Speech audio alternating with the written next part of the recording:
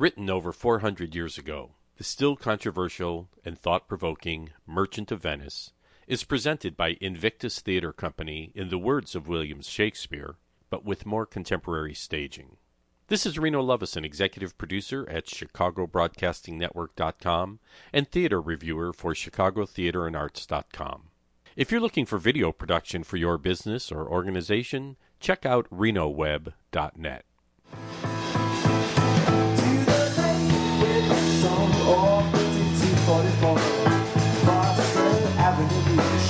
Yes, I took it to me. Well, the wind is picking up all day, oh yeah. It is driving over to the liquor store. Yesterday with the show, all the 1544.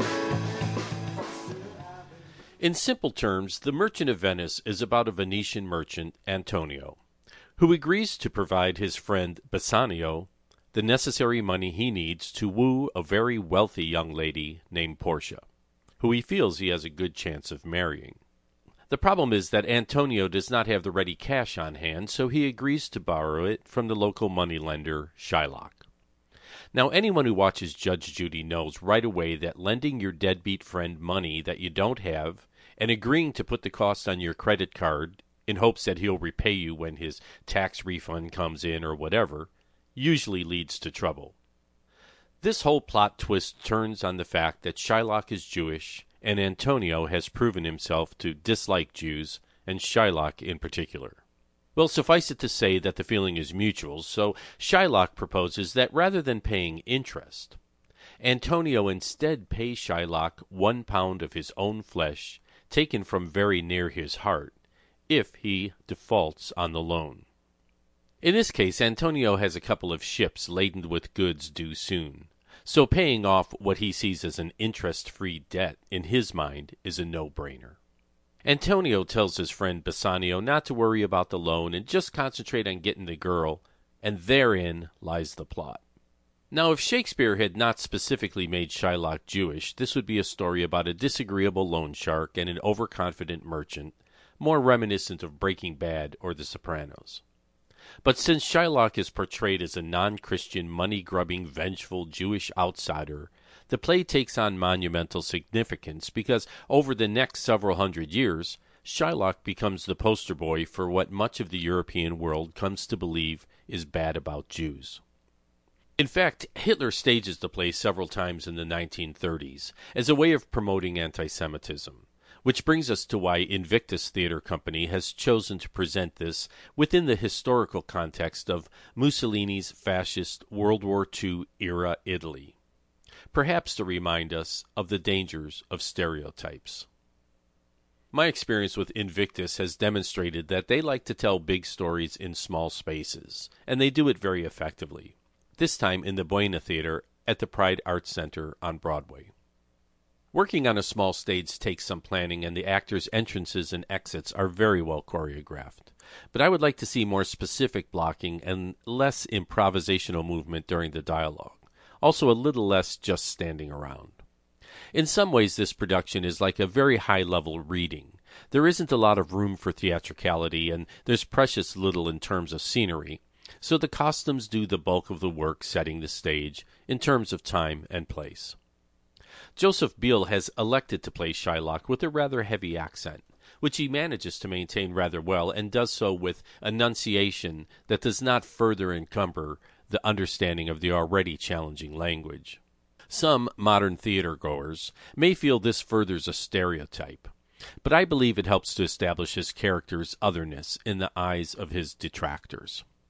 Beale's performance has a steady intensity, brimming with an introspective emotion that seems like it might explode at any moment.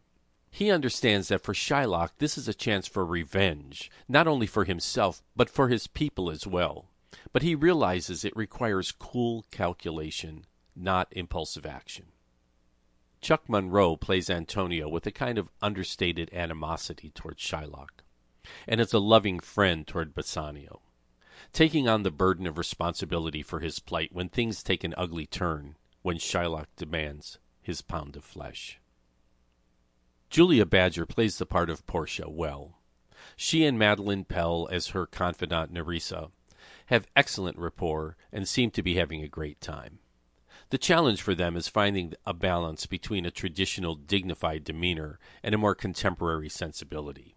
They come dangerously close to acting like sorority girls at times, which admittedly is not far off the mark, but maybe not as courtly as I would prefer. Badger's transformation to clever courtroom counselor is very convincing, and Portia's highly anticipated quality of mercy speech does not disappoint. The quality of mercy is not strained, it droppeth as the gentle rain from heaven upon the place beneath. It is twice blessed. It blesseth him that gives and him that takes.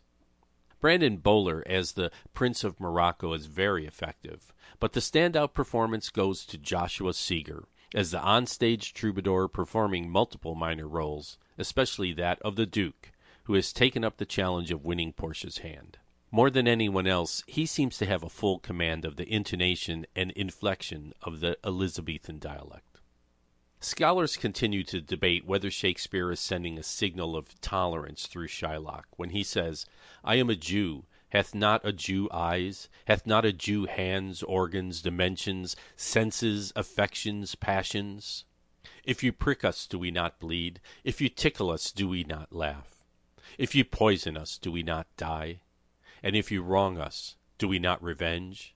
If we are like you in the rest, we will resemble you in that." The play's ending suggests a resolution that was likely more acceptable to the Christian community in Shakespeare's time, and therefore must be considered through a historical filter. So in the end, it's still left to the audience to decide and derive the meaning that makes most sense to you. Hitler managed to see what he wanted to see in Shylock and used that anti-Semitic interpretation to his own ends.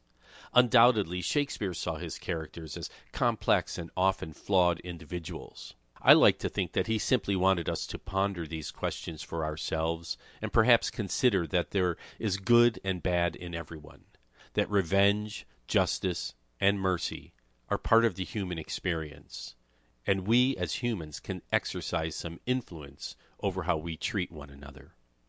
The Merchant of Venice is presented by Invictus Theater Company at the Buena Theater in the Pride Arts Center, 4147 North Broadway, Chicago, through November 17, 2019. For tickets and information, visit invictustheaterco.com or go to chicagobroadcastingnetwork.com and we'll post a link.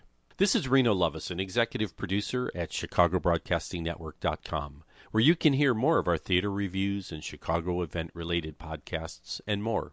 Please be sure to subscribe if you want to be notified when new content is added. You can also read this review and others at chicagotheaterandarts.com. If you ever need web video production for your business or organization, check out renoweb.net. Hey, thanks to Steve Solomon for the use of Foster Avenue Beach as our theme song. That's okay.